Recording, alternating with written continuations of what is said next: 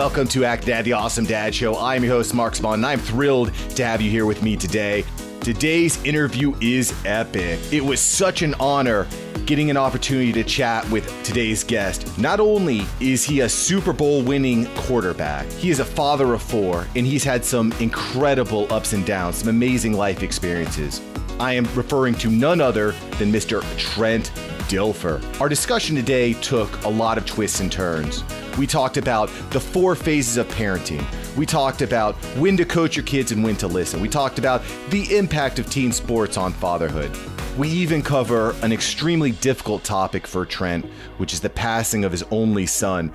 I was almost hesitant to even have this part of the discussion because it's so heavy, but the Act Dad Show is all about giving you the tools to be the best father you can be. And the reality is that tomorrow is not promised. And I think it's really important that we're having discussions like this. If you're going through a really, really difficult time, if you're dealing with the passing of a loved one, this episode and the suggestions and tools that Trent gives you may help you to push through to the next day. Like always, I definitely would like to invite you to check out Act Dad, the Awesome Dad group over on Facebook. That is another fantastic resource for you and a great place to link up with other awesome dads. And if you haven't already, please make sure that you subscribe to the podcast and go ahead and leave a review. Thank you once again for listening. Let's get right into the interview with Trent Dilfer. Mr. Trent Dilfer. Yeah, thanks for having me. This was fun. Jordan told me this was a great gig, so pumped to do it.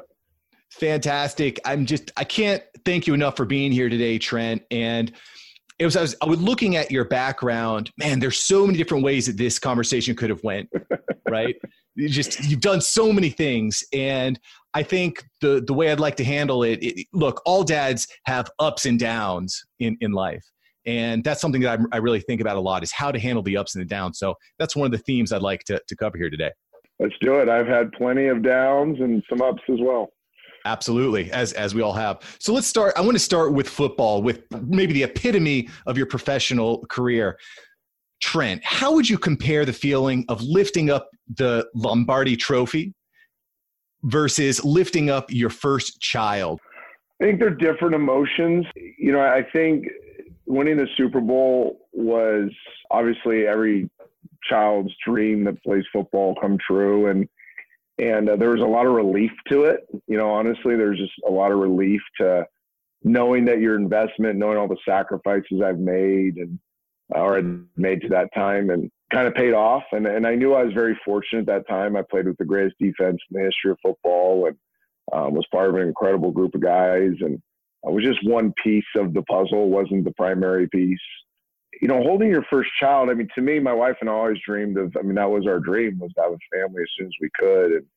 And we also knew the burden and responsibility that came with that. Just different emotions, just both awesome.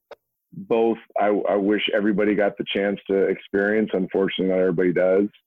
I'd have a hard time articulating where those emotions blend, because they're just very different, very distinct. I could definitely appreciate that. Being a father, just holding your kid for the first time is a very special moment, but definitely hitting the epitome of all the goals that you've worked at for years and years and years, obviously a very special moment as well. How important was team sports to you, Trent, in helping you to be a father? What lessons did you learn in team sports? Yeah, I think that's a great question. I think, I'm a big proponent of team sports, whether it be football, any team sport, because you learn that it's bigger than you. You learn how to serve and give. You learn how to sacrifice. You learn how many times to work really hard and not get rewarded for that work. And a lot of that cross-pollinates with parenting. There's a lot of what I call lonely work in parenting, where not everybody sees what you're doing. You're not celebrated for it, moms especially. The dirty work you do so that your child has the best opportunity to reach their potential. Team sports teaches you a lot of that. Teaches you resolve, teaches you how to stay positive in the midst of some negative situations, teaches you how to push yourself to limits. I remember when Maddie, our oldest, was really young, and I was early in my football career, and then my wife was pregnant with our second, and there'd be nights where you only get 4 or 5 hours of sleep. And that's not an excuse not to go to work the next day and perform at your best. Like you learn those things too, that circumstances can't always dictate your performance. So I think team sports teaches you a lot of those things that, especially as a young parent, that you lean on when you're like, what in the heck did we sign up for? Like, yeah, we love this little thing so much and it brings us tons of joy, but it's a boatload of work. And then I even go on as their, toddler phases and preteen and teen. There's just so many things that come up that my background in team sports, my background as the son of a coach, my mom was a coach, just so many things I learned as a young person transferred over to good parenting techniques. I think that makes a lot of sense. My parents were coaches as well. My father coached me through various leagues, and I feel like I have a lot of appreciation for that. You've had the chance to coach your children as well. Is that right, Trent? How important is coaching to you in that process? I've been careful there. So just for background, I was playing until 2007. So my oldest was 12 when I retired. I could have coached their volleyball teams and basketball teams and soccer teams. Instead, I just really wanted to be dad. They leaned on me a lot for coach advice. So I would say, like, I've had some of their coaches say, man, I'm so glad you were their mental coach. And I really wasn't their mental coach. We had a great tool that Maddie, my oldest, and I stumbled into. And I'll tell the story because it's worth telling. I've used this all over the country. And in fact, a lot of people have taken and run with this because it's a really good parenting technique that I lucked into. As a bald guy, I always have a hat, right? It's always a hat on my dashboard.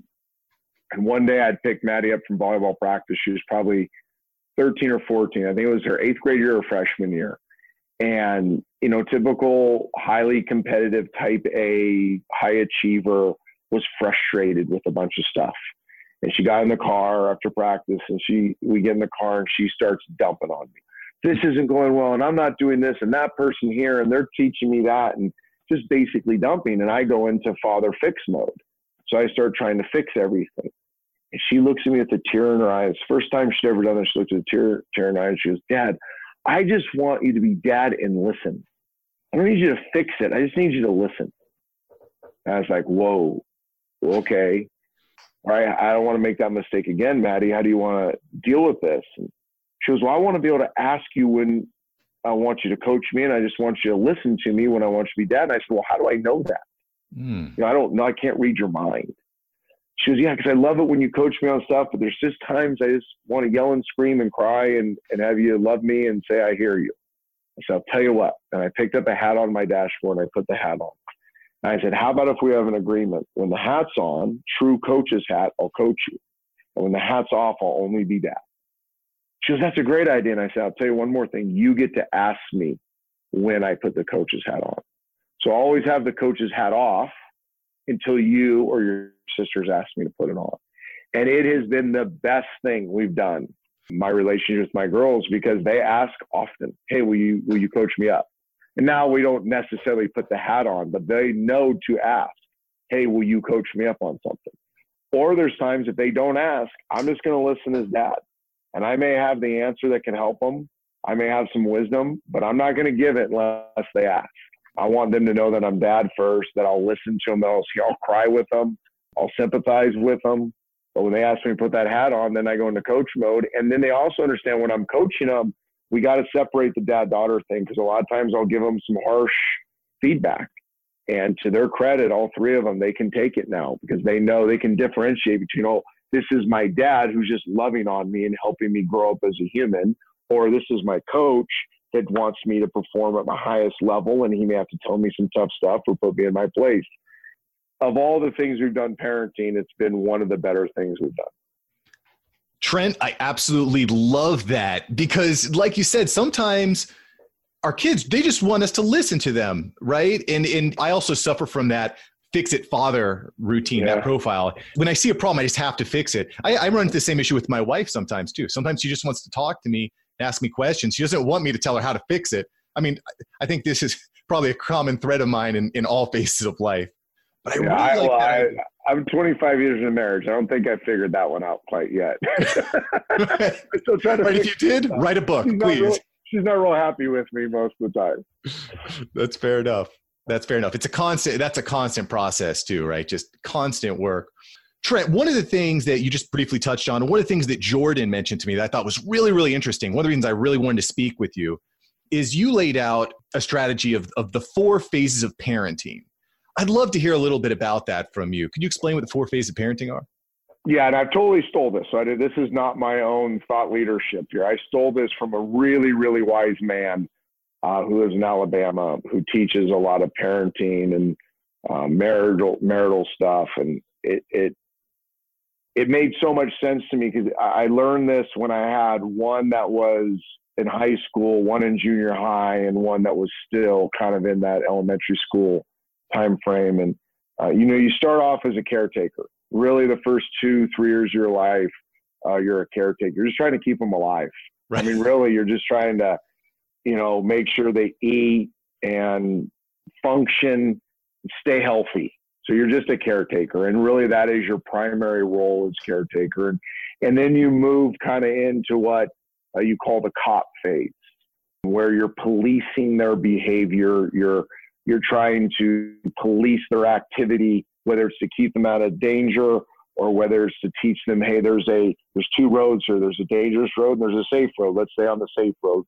So you're kind of in that cop phase, probably up until double digits. And these are arbitrary numbers, but kind of the double digit time frame. And then you spend the bulk of your parenting, and that I've done this with 3, in the kind of the coaching phase. And it's not the coach we just talked about, or it's athletic coach, but you're teaching, you're training, you're developing.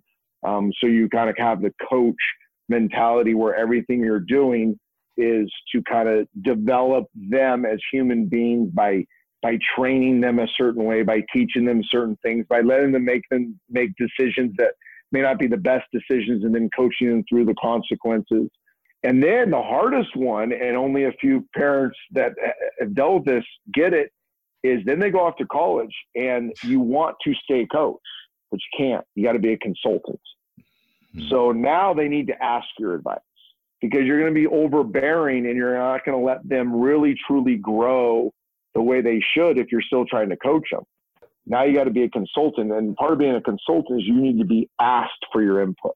And I remember when my oldest went off to Notre Dame to play volleyball, and she went through some really hard times, and I had the answers. Like, I really could have made it better for her, but we had this agreement. I spoke at her baccalaureate and I gave this exact talk. I talked to the caretaker, cop, coach, consultant, and I said in front of the entire school at baccalaureate, I said, please pray for me because this is going to be hard. I'm a control freak. Consultant's going to be the hardest thing for me. And I sat there and watched her go through some stuff at Notre Dame that I probably could have fixed, but I didn't. And then finally, when she came in and called me in as a consultant, it was really good because I was able to help her navigate through some stuff, but she had learned some really valuable lessons with trying to figure it out on her own. Lessons that now at 23, she's crushing life, and she's engaged, and she's using a lot of those tools that I would have stolen from her if I would have just jumped in as coach when she went off at Notre Dame and fixed for her. She never would have learned this skill set on her own. So I think it's really valuable. No, those are arbitrary numbers, and every parent, I think Jordan has a different acronym he uses. And I encourage people, again, because I stole it from somebody else, to steal it from me, but it helps really frame, especially if you're one of those parents that's dealing with maybe a 9-year-old, a 12-year-old, and a 16-year-old. Maybe they're all girls like mine were. Now you get into some really weird dynamics. You can't police the 16-year-old like you're policing the 9-year-old, right? You may have to coach the 16-year-old and police the 9-year-old. It just really helped my wife and I understand, okay, here's child A. We need to parent her a little differently than child C, who's in a different walk of life. And when you lump them all together, then they're not always getting the best from you. They're just getting some of you.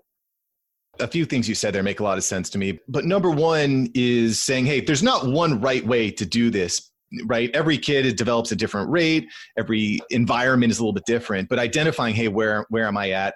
And then not overbearing. I think that's something that can really get you into trouble as a parent, is saying, I know all the answers. Let me fix it. And they're either A, not ready to be fixed, or B, they're so reliant, you end up raising a zoo animal because it's like, okay, yep. I don't even know how to do my laundry. I'll call dad. Like, you have to let them kind of work through some of their problems, right? No doubt. We have a term in our house. I started using it coaching years ago with quarterbacks. I know I made up a word, but it tends to be spread often by, I call figure it outness. Like one of the greatest traits you can have in life is figure it outness. And that sounds harsh at times, but if you let young people figure it out on their own, they'll grow a lot. Now, they won't always figure it out completely right, and that's where you still need to be a cop or a coach or a consultant and step in and lean into it as they make mistakes. But as they tend to start figuring stuff out, it builds confidence. They have a better view of themselves. They tend to get less overwhelmed when chaos comes. I know with my daughters, as really hard things happen in their lives, real life stuff, they had confidence knowing that, hey, this is hard and I'm not happy, but I have the tools to figure out how to regulate during this time, how to emotionally, physically, mentally cope with this.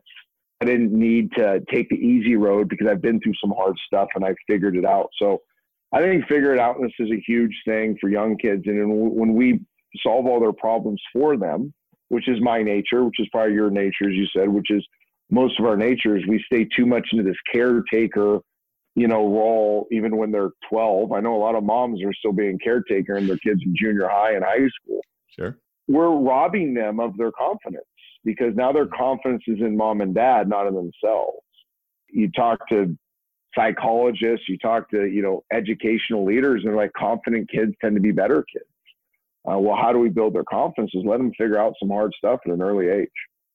I think that's probably one of the most important things that we as fathers can do or need to do is instill that confidence, especially in this day and age when you can just get blasted from every which way, whether it's Twitter or Instagram or we need to instill that confidence. Really, really important. I have another quick question about the cop, and this is very subjective. It's discipline is always a really challenging thing. Yeah. Something I think a lot about. Just from your perspective, was there any sort of technique that you used that you found to be effective? We read Baby Wise when the kids were young. I'm sure you're familiar with Baby Wise. It's a great book. Gave us a lot of really good principles to use. First time obedience was one of them. Our deal was, and the best metaphor I ever heard was, or analogy was, if Junior's running through the park, you take him on a play date at the park, and next thing you know, Junior's off and running towards a busy street. You say, and you yell, "Hey, Junior, stop." Does he take that as a mandate or a suggestion? And to us, first time obedience was, we wanted them to trust our voice, that when we were authoritative with something, that we meant it. It wasn't a suggestion. It was a demand. The hardest one ever was the dinner table, or the, what do you call it, the baby seat where they eat their dinner when they're calm too. And Maddie would knock her baby food off of it. And we had a 2-story house. And I'd have to pick her up, not in anger, but I'd pick her up and I'd walk her up the stairs and I'd put her in her crib and I'd sit outside the door while she cried. And when she stopped crying, I'd go back and get her. I'd bring her back down, put her in her baby seat, and she would take a couple bites and she'd knock it off again. Okay, my legs are sore. I practiced all day. But I'm going to pick her up and I'm going to take her up and I'm put her, and on and on and on. But basically, every time they rebelled within love, to make sure there was a consequence attached to that. So they knew that we meant it when we said, no, that's not appropriate behavior. And that first time obedience carries over even to this day, that, if I say something sternly, if we're having a family melee, which happens sometimes, and I lay down the hammer and say, okay, stop. They don't take it as a suggestion. It is, okay, we're stopping because Dad said to stop. And I don't try to exercise power or control over them that way, but it really helped in their want to be rebellious years where they were leaning towards wanting to rebel, to be able to say, no, that is not how we act. And they understood it. They're like, oh, okay, I crossed the line. I can't cross that line. So I think first time obedience was huge. We did spank, not a ton. It wasn't like over the top, but it was a way for them to understand that there's a consequence to their behavior. Luckily, because they understood first time obedience, it was not a common activity in our household. It was rare, but it did happen. But I think it all fits under this umbrella of first-time obedience of, when a parent, when an authority figure says something of meaning, that it is not a suggestion, it's a mandate. And your job as a young person is to hear that and respond accordingly. I think those all just sound like great leadership techniques. And as long as your kids believe that you want what's best for them, I think that's the kind of the key, so that they listen. Yeah. Okay, Dad said this. Okay, there's probably a reason. I'm going to trust that he's doing what's in my best interest. So yeah, and the why is a huge part. I probably left that out. One of the things with first-time obedience is you better follow it up with the why. This is not to exercise control over your kids. It's to help them. When these instances came up where you had to exercise authority in their lives, then the follow-up is, okay, here's why we're doing this. Here's what I'm trying to protect you from. Here's the lesson I need you to learn. Here's the long tail to this. I think one thing my wife and I really worked hard on was always not just giving them the why, but how is this going to look a year from now, 2 years from now, 5 years from now, 7 years from now, 10 years from now.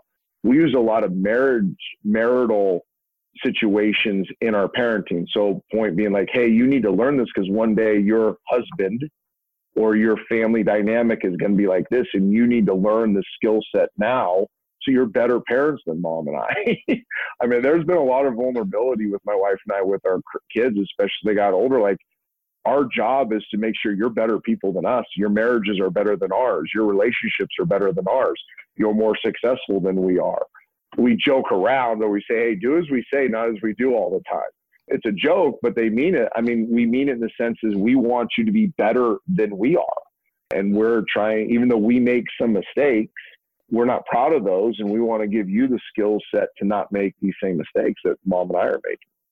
It's really profound. And I think being vulnerable goes a long way to building that trust too, because I think as kids, we end up thinking our parents are Superman when we're flawed human beings. We're not a mess. perfect. Everybody watching this is a mess. Those of us that admit we're a mess, or those that don't. You got to be aware of the perfect people out there, right? You got to be a little nervous about that. Trent, I'd be remiss if I didn't ask you a little bit about the lows, because life is all about, it's a roller coaster, ups and downs. And you went through a really traumatic experience years ago with the passing of one of your young children. When I heard that story, I was just kind of like shocked. It's just kind of a shocking thing, but it's something that dads are going to go through. It's something that we're inevitably going to go through. Tomorrow's not promised. So my question, Trent, to you is, how do you push on? How do you deal with the passing in a positive way so that you can turn into something that allows you to keep going on and keep surviving? So most know our story, but I'll just give the Reader's Digest version. Our second child, Trevin, Trevin, our only boy, died of a virus attacked his heart when he was 5.5. Freakish deal. 1 out of a million kids that get a virus, it attacks their heart. This was detected late. So he was on life support for 40 days. We eventually had to turn life support off. And you can imagine, and I think I'm to the point now, I may start crying. I usually can get through it these days without crying. But it's the worst thing you can experience as a parent. I wouldn't wish it upon my worst enemy. But through that pain and through that tragedy, I think if handled with wisdom, with love, with the right support system, with honesty and transparency, I went through massive depression. My daughters have experienced fallout from it, but we kind of own it, and we just kind of confront it face on, and our faith is what's carried us. And I don't want to turn this into a sermon, but we believe he made a decision to follow Christ at a young age. We believe he's with his heavenly Father. I'm actually at the point now where I can thank God that he is with him instead of me, because God's doing a better job with him than I am. But I think, we leaned on our faith. We leaned on each other. We leaned on making sure that our lives together as a family would honor him. We keep him alive. In fact, I'm sitting here in my office at Lipscomb Academy, and I got a package today of a delivery of a picture that was drawn by the famous artist that drew the John Wooden black and white picture that everybody's familiar with. Well, that artist drew one of Trevin shortly after he passed. And I'm sitting here looking at it right now. It's getting ready to be hung on the wall. We keep him very alive. We celebrate his birthday. We celebrate his D-Day, our community around the country, because we've been so fortunate to have so many different people around the country that have loved us well and we've gotten to know over the years. They celebrate with us. But I always get asked the answer, how did you deal with it? I think I'm still dealing with it. I think I'll go to my grave one day probably still dealing with losing my only son. I would say how I deal with it is leaning heavily on knowing, trusting completely that he is better off than we are, that we're really the ones left behind that are worse off, and trusting that through God's grace and mercy that he'll protect us from kind of the huge fallout that could come from going through such a traumatic experience. I really appreciate you taking a minute to talk about that, Trent. I know it's something I hope I never have to deal with. I do know several families who've dealt with miscarriages and the like, and it's a really challenging thing. So again, I really appreciate you taking a minute to kind of talk some of the active dads through this process, because it's certainly never going to be easy. But I think, like you said, leaning on your belief system, your community, sounds like probably some of the best ways, and just take it one step at a time. Yeah, and I got to believe if you're listening to this or watching this, you're somebody that really cares about growing as a parent, right? As a husband. And I would say this, we had a great counselor. We were in Cleveland one year, and we were obviously getting counseling through this. And this guy is pretty renowned for his grief counseling. That's why we sought him out. He got this giant book, huge, probably that thick.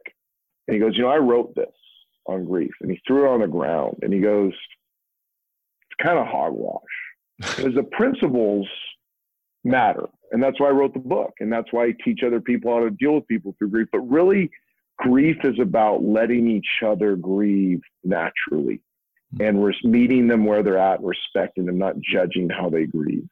And that was such a huge thing for my wife and I, because I love talking about it and crying and telling the story and being just out in the open with Trevin.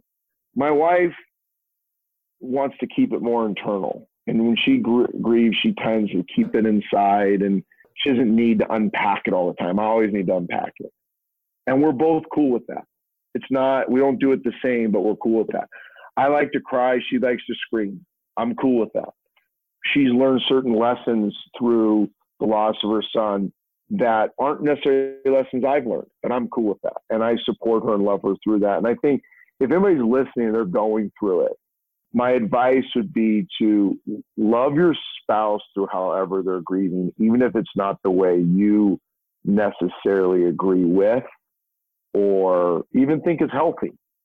Because if you start trying to control how somebody else grieves, now you've opened up a whole nother can of worms, an unhealthy can.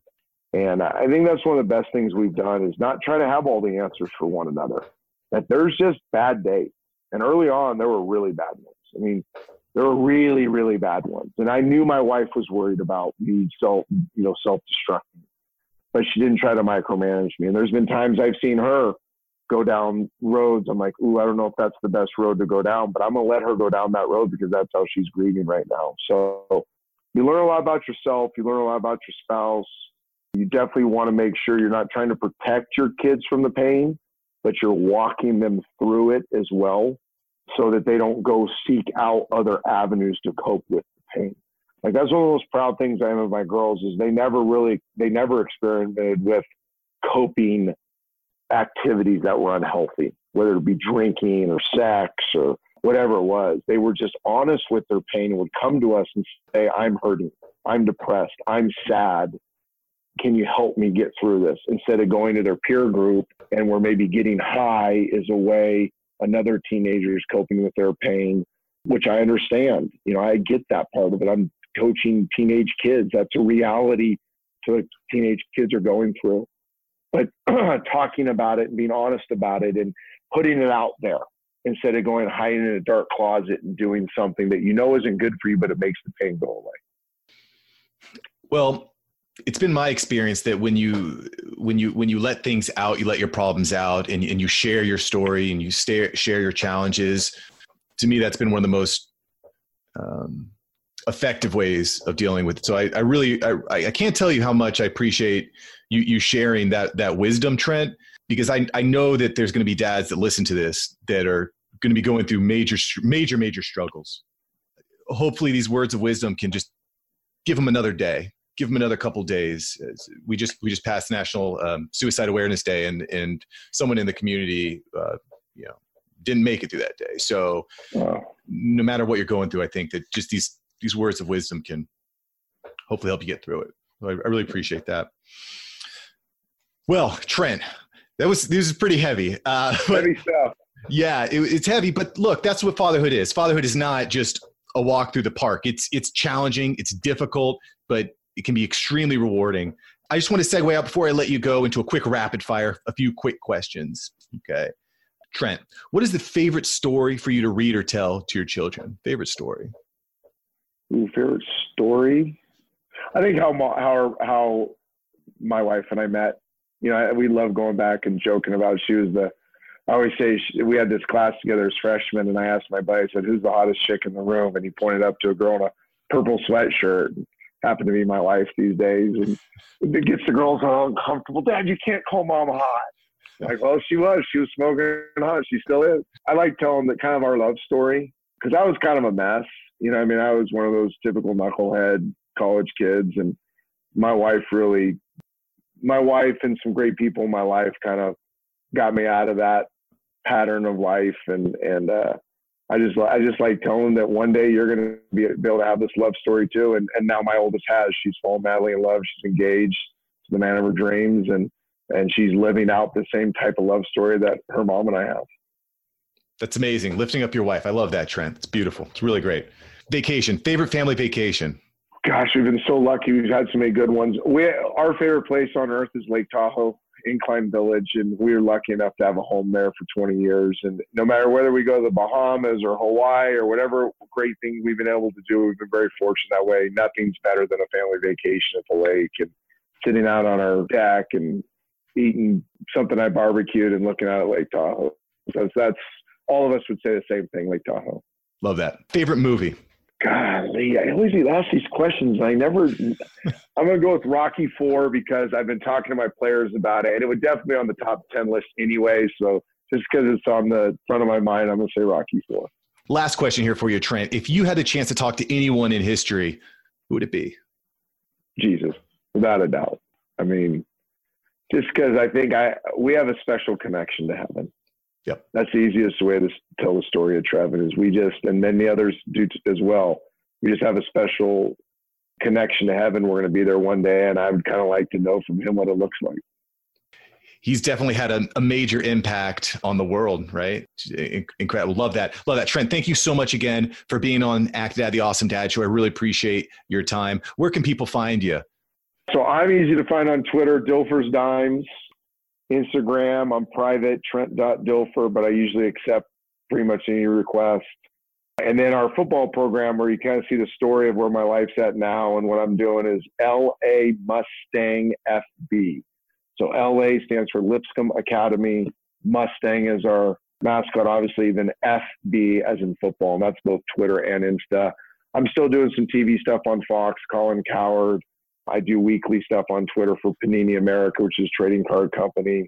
I do multiple podcasts and radio hits. If I haven't driven you crazy by this point with my analysis, you can find me a bunch of different ways. Absolutely incredible, Trent. I'll have links in the show notes down here. Thank you so much, Trent. Thanks, buddy. Stay awesome. I really appreciate your time. Thank you so much. All right. Have a good one. All I can say is, wow, I hope you got as much out of this episode as I did. Thank you so much for being part of the Act Dad family. And thank you so much for listening and supporting the podcast. It means a lot to me. It's just so powerful to hear these amazing men tell these amazing stories that is empowering fathers all over the world, just like you. Please, if you haven't already, take 2 seconds, go ahead and subscribe to the show. Every single Monday, I am launching a fresh episode with an awesome dad for you to listen to. I also want to remind you, Actadad, the Awesome Dad group over on Facebook is a really, really great place to check out. And you can always go see all the different things that we're doing over here at Actadad at www.actadad.com. Look, that's all I got for you. I will see you next Monday, same place, same time. Have an awesome week. Peace.